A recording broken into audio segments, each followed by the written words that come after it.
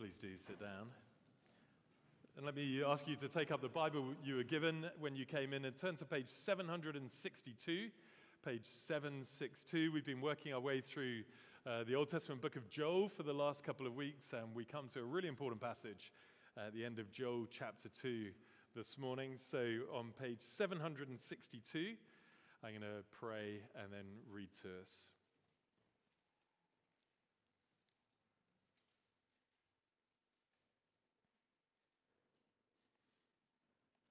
Our Father, we want to thank and praise you that today is the day of salvation. Thank you that you've poured out your Spirit on the world so that we might know you.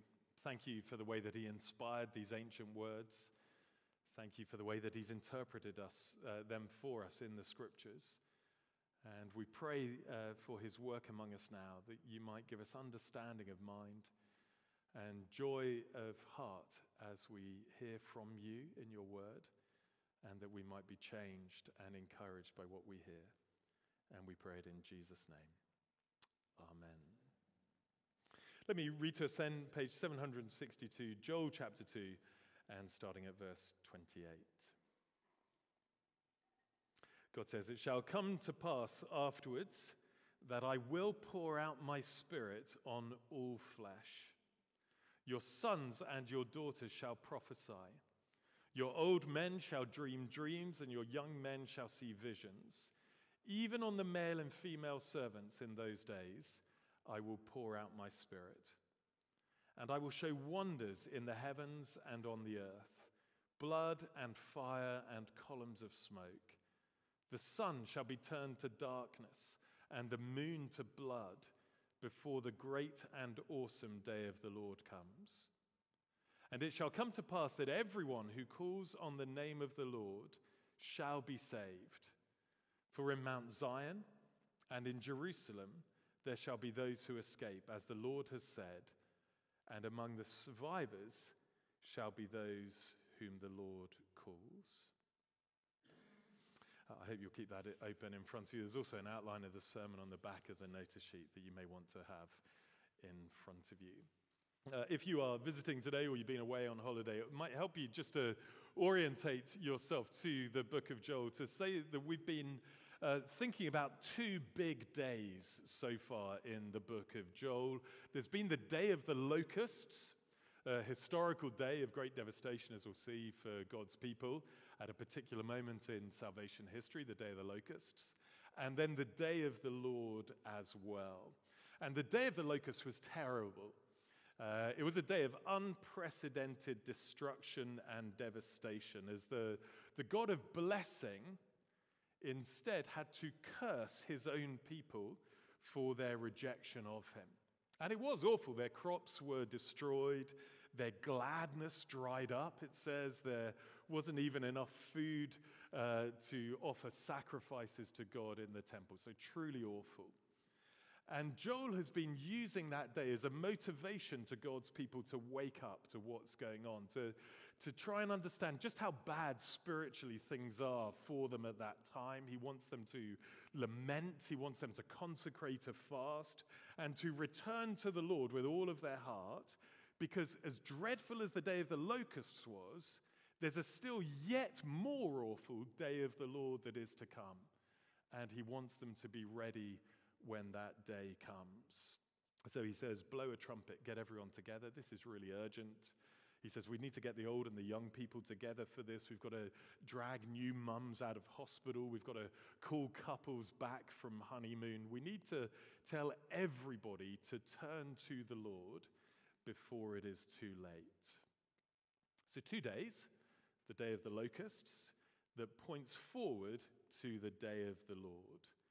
And the whole of the book of Joel is here to get us ready for that day when it comes. No surprise then that our little passage this morning looks again forward to that great and awesome day of the Lord.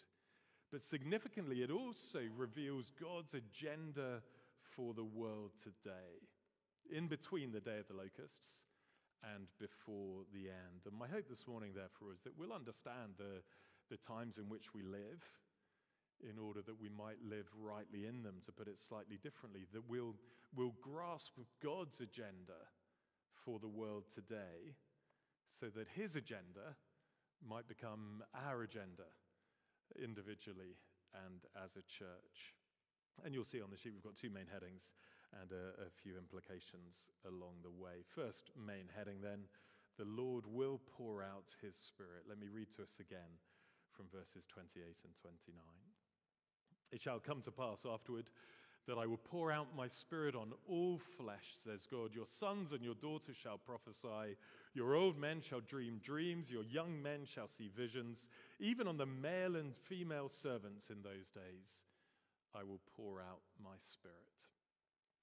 If those words ring a bell and you're a Bible reader, it might be because they're quoted by the Apostle Peter on the day of Pentecost in the book of Acts, when they're fulfilled so gloriously as God pours out his Spirit on his people. And you'll see that the main idea is like an envelope around the verses. Twice the Lord says, I will pour out my Spirit. I will pour out my Spirit. And pouring out is the language of abundance. One of the simple pleasures of life, I think, is taking a shower. I don't know if you share that view. I kind of love it. But if you've ever had that experience of getting home and you're all hot and sticky and you're desperate for a shower, maybe you're away on holiday somewhere, you turn on the shower and maybe there's a problem with the water pressure or it's just dreadful.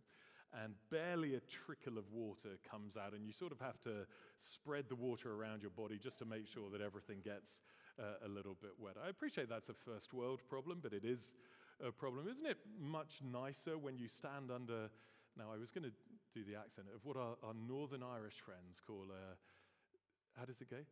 Power shower, like that. I think that's how it goes. Much nicer when you stand under one of them. Here God is turning on the tap, and not just a fraction, so that you receive the merest dribble of the Holy Spirit.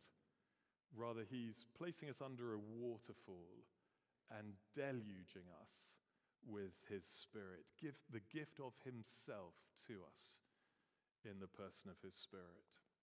It's the same thing that Paul had in mind when he said that God's love has been poured into our hearts through the Holy Spirit. It's the language of unlimited, floodgates open generosity.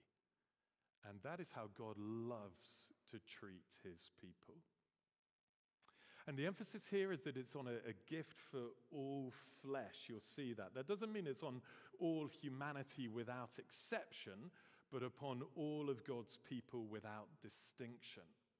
Our society is still marked by ageism. We don't hear a huge amount about it, but you'll find it everywhere. And sexism that we hear rather more about. But here you'll see it doesn't matter whether you're young or old, male or female. One writer refers to this passage as the democratization of the Spirit. It marks a radically new age in the way that God deals with his people. Because in one sense, they knew all about the gift of the Holy Spirit. All through the Old Testament, the Spirit had been given to particular people at particular times for particular tasks. So if you scan through your Old Testament, you'll find that craftsmen like Bezalel were filled with the Spirit so that they could make the tabernacle just the way that God wanted them to. Elders of Israel had the Spirit poured out on them in Numbers 11 so that they could share Moses' burden of leadership. Judges like Othniel and Gideon and Samson so that they could deliver God's people. Kings like Saul and David so they could rule God's people. Prophets like Ezekiel and Micah so they could speak for God. They all had a real experience of the Spirit. But there was a longing that it wouldn't just be for a few people for a time, but that somehow all of God's people would be able to share in this experience. Moses said to Joshua once, "Would that all the Lord's people were prophets, that the Lord would put his Spirit on them." And until now, it's just been a longing. So there should be a sense of wonder and excitement as Joel looks forward to, announces the day when all of God's people will have all of the Spirit poured abundantly, superabundantly upon them. No one's going to miss out if they trust in the Lord Jesus. No one's going to be overlooked, Spirit being given in equal measure and fullness to all of God's children, not just sporadically or occasionally, but permanently and universally. The very first moment that someone puts their trust in the Lord Jesus, they're going to be filled with all of the Spirit. Joel himself gives us two implications to this point. The first is that every Christian knows God. Every Christian now knows God personally. I've put a verse on the sheet from Numbers 12. God's talking in Numbers 12 about the standard way that he revealed himself to his Old Testament prophets. And he says, "Hear my words, if there's a prophet among you, I, the Lord, will make myself known to him in a vision. I will speak with him in a dream." Moses was a different order of prophet altogether. The Lord spoke with him face to face. But the standard way that prophets came to know God and receive his word was through a dream and through a vision. Now that is crucial, because when Joel says that the age of the Spirit is going to be marked by all of God's people seeing visions and dreaming dreams, I don't think he's talking about literal dreams and visions. He's saying something much more wonderful. Rather, that every believer will now be on the same footing as the prophets of old. Every believer will have this personal knowledge, this personal relationship of God. Just in case a few of you are thinking, well, classic Presbyterian, making the Bible fit whatever you wanted it to say before you started. Let me spend a couple of moments just trying to show you why this fits with what the rest of the Bible says. First, it fits with what Jeremiah says about the experience of God's people under the new covenant. This is a parallel passage. Jeremiah puts it this way: "No longer shall each one of you teach his neighbor and each his brother, saying, 'Know the Lord,' for this is going to be the mark of the age of the Spirit. They shall all know me, from the least of them to the greatest." But then much more explicitly, if you flick on with me, please, to Acts chapter 2. I think you'll find it on page 910, if I wrote that down correctly. Page 910, where we find Joel's words fulfilled on the day of Pentecost. Just to set the scene, we're in Jerusalem. Jesus has told his disciples to wait for the power of the Spirit to come upon them. Page 910 we should be on. And then it happens. So if you're in Acts chapter 2 on page 910, you look at verse 4. The apostles are filled with the Spirit. They start to proclaim what verse 11 calls the mighty works of God in different languages. Verse 6 says the crowds are bewildered. Each one of them hears the disciples speak in his own language. It's like the entire kind of Duolingo catalog has been downloaded into their heads. Everyone in the crowd hears the gospel proclaimed, each of them in their own dialect even, the language suggests. Understandably, they're amazed. Others mock and say, "We know what's happening. These guys are drunk." And in reply, Peter stands up and says, "We're not drunk. It's only 9 a.m. Here's the real story of what's happening. It's in verse 16. "This thing that you're seeing happening now on the day of Pentecost is exactly what Joel prophesied would happen." Joel said all of God's people would receive the gift of the Spirit, and that is what is happening today. But here's our point for now. Did you notice that nowhere in Acts 2 is there any mention of anyone dreaming a dream or seeing a vision? What has happened is that the disciples have been transformed. A few hours ago, they were a timid bunch who have grasped next to nothing about God and his purposes. And now they've been turned into a group of pioneering evangelists who are able to declare the mighty works of God. And it's because God has met with them, and they now know God personally and directly, just as as Joel said they would. It's this new and glorious age of the Spirit in which all of God's people know God directly through the Spirit. I'm going to apply it in just a second, but let's think on the second implication for now. It's that every Christian makes God known. It was the other bit of the pattern in Numbers 12. First, the prophet receives a message from God, and then they declare it to others. Same thing happens in Joel 2. First, the prophet is going to receive a message from God when the Spirit's poured out on them, and then they're going to speak for God. And that's the pattern here in Acts 2 as well. In fact, Peter makes a slight tweak to Joel's words. The very eagle-eyed among you may have spotted that. Joel said it once, Peter says it twice. This is what will happen when the Spirit comes on my people. God says, they shall prophesy. So you'll see the link really clearly, I think. It's not the only ministry of the Spirit in Acts, but it is his major work. He empowers God's people to make God known. So here in Acts 2, the Spirit comes, what happens? Answer, Peter preaches a sermon about Jesus. He's not foretelling the future. He is forthtelling the mighty works of God. In fact, 70% of the narrative of the day of Pentecost is taken up with the account of what Peter preached, or as Joel would say, what Peter prophesied as he declared the lordship of Christ to people from every nation and called on them to respond in repentance and faith. And just one more cross-reference to underline the point before we apply this. Glance over one more page to Acts 4, verse 31 with me, please. Page 912. This time the believers are being persecuted for the first time, so they pray.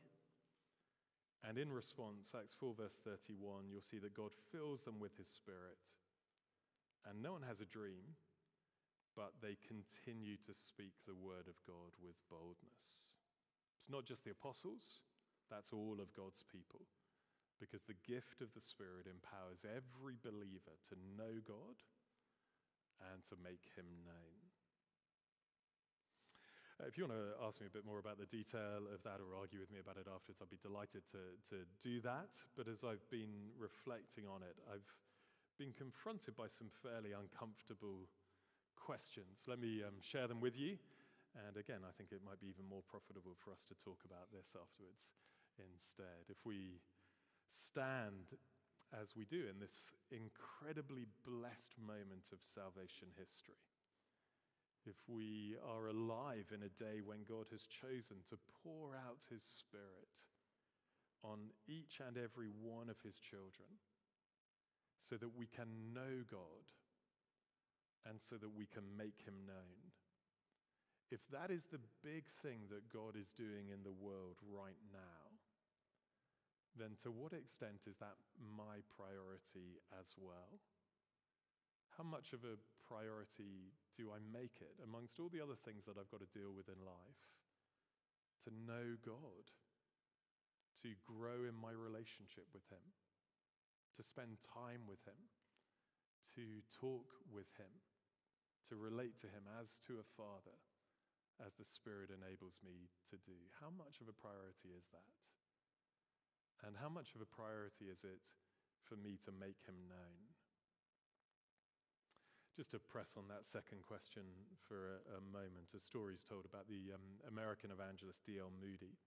He was on a preaching tour of the UK. He was visited in his hotel room by some Church of England vicars who couldn't understand why his ministry seemed to be so effective. And so they said to him, Mr. Moody, you've come to London, you've got virtually no education, you speak horrible English. He was American.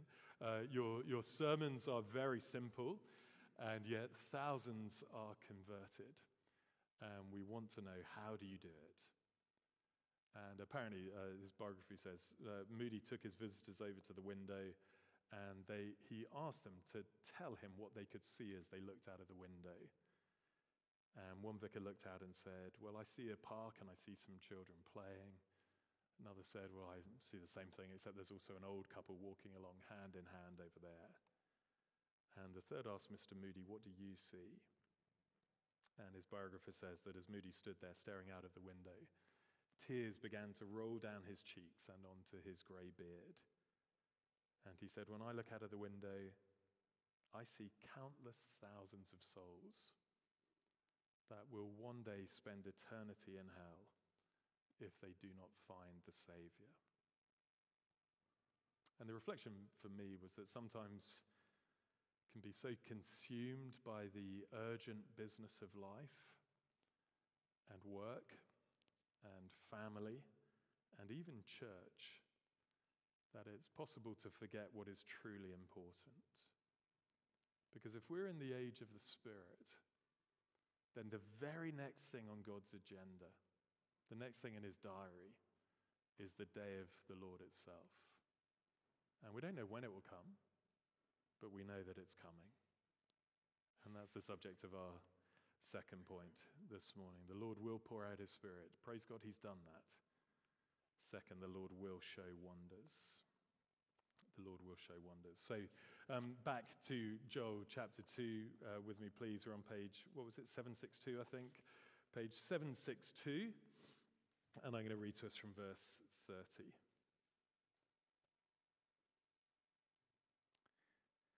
God says, I will show wonders in the heavens and on the earth, blood and fire and columns of smoke. The sun shall be turned to darkness and the moon to blood before the great and awesome day of the Lord comes. And it shall come to pass that everyone who calls on the name of the Lord shall be saved. For in Mount Zion and in Jerusalem there shall be those who escape, as the Lord has said, and among the survivors shall be those whom the Lord calls. So God speaks of wonders that he will show.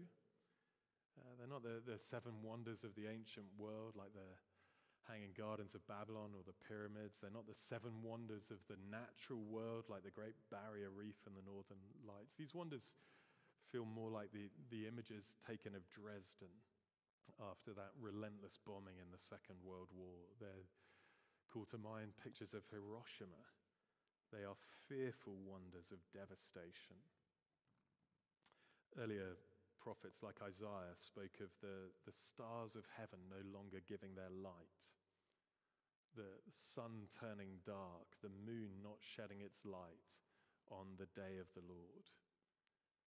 Joel himself used the same language you'll see back in chapter 2 and verse 10. He repeats it here to highlight the global significance of the day whose horrors will exceed even that of the locusts.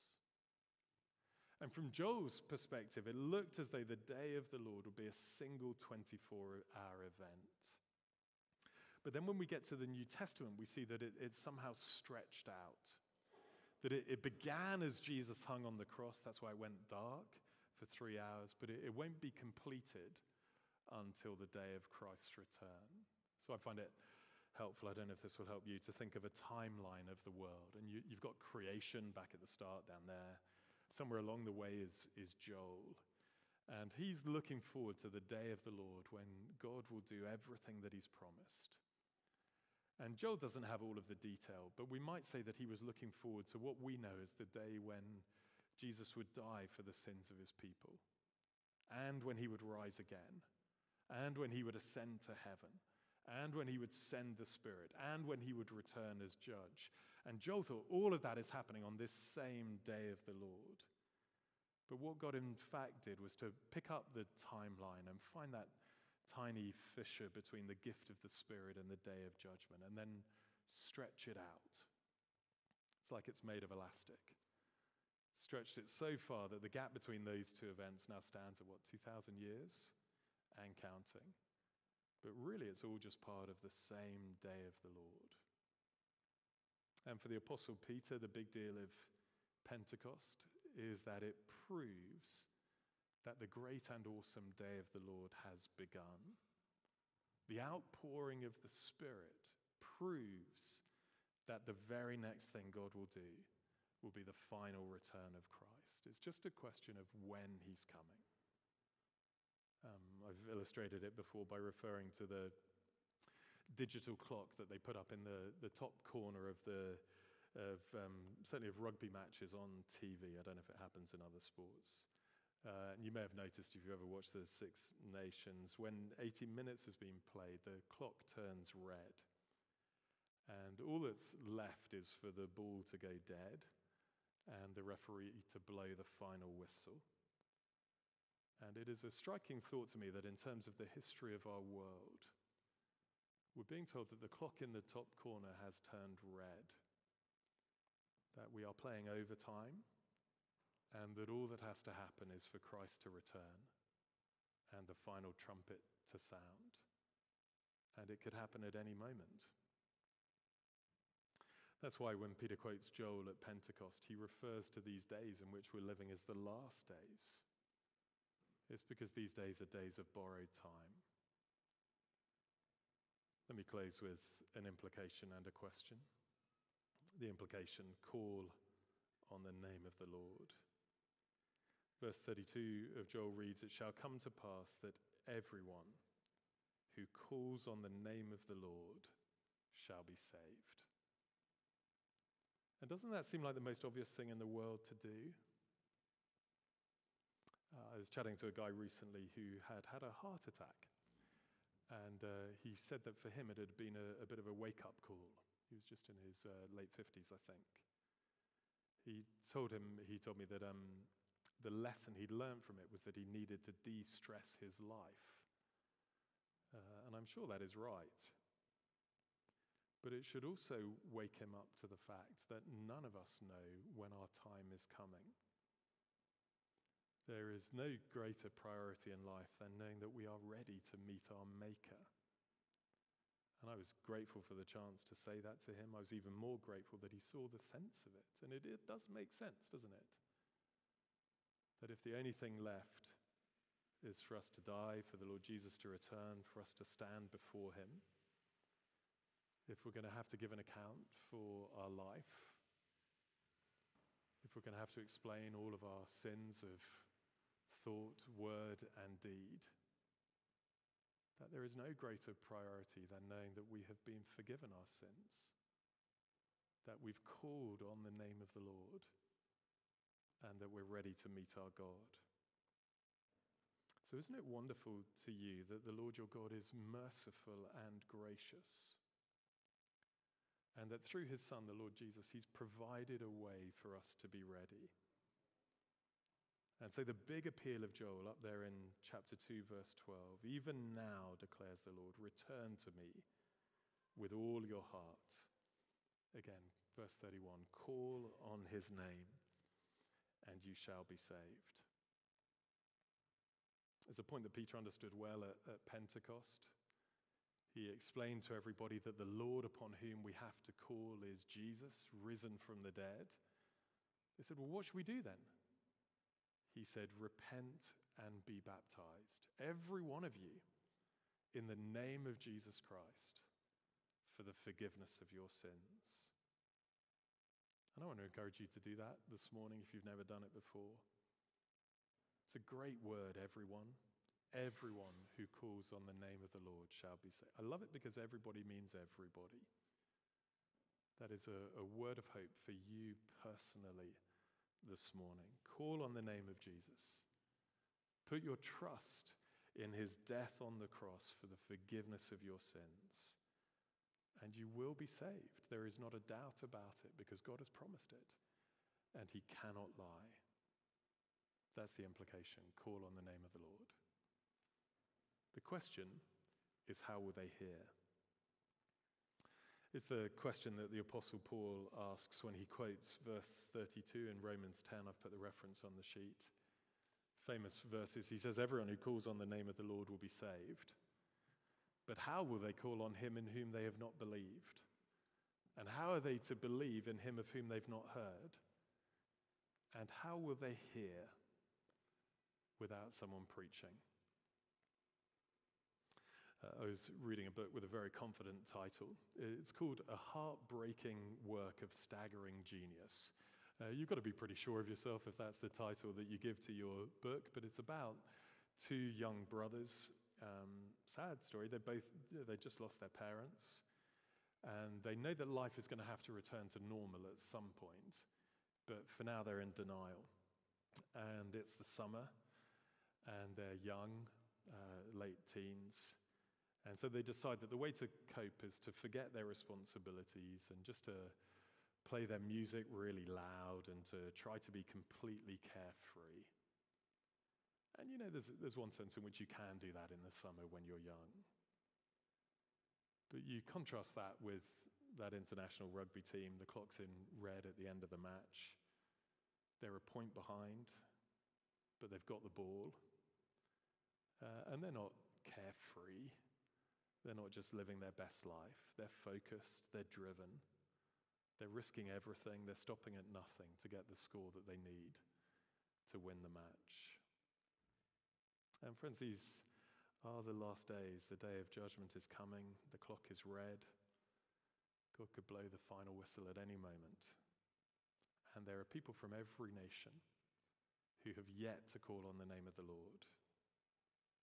But God has a great plan, which is that he pours out his Spirit on us, his people, young and old, male and female. No one's left out. If you trust in the Lord, you've had the Spirit poured out on you for this purpose, so that we can know him, so that we can share in the privilege of making him known. It's not everything that God has for us while we wait for the whistle to blow. There are other things that the Bible talks about, but it's a part of it, and it's what God is putting in front of us this morning to think about.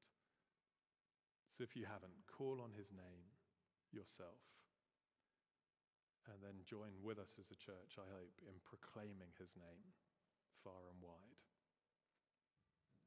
Let's pray together. Our Father, we want to thank you for the great gift of your Spirit. We know that we live in privileged days of salvation history, in which we can know you. We don't need a mediator or a prophet to tell us about you, because we know you personally through the Lord Jesus and by your Spirit. And we don't just need to watch other people serving you, but we ourselves can play a part in making you known. And we want to thank you for that gift. We want to pray for ourselves that we would make it a genuine priority to know you and to grow in relationship with you. And we want to pray that you would help us to make it a genuine priority to make you known. Thanks that we're not on our own as we do that, but that we have all the power of God inside us to help us. And so we praise you in Jesus' precious name. Amen. Well, the children are going to come back in. I think they've just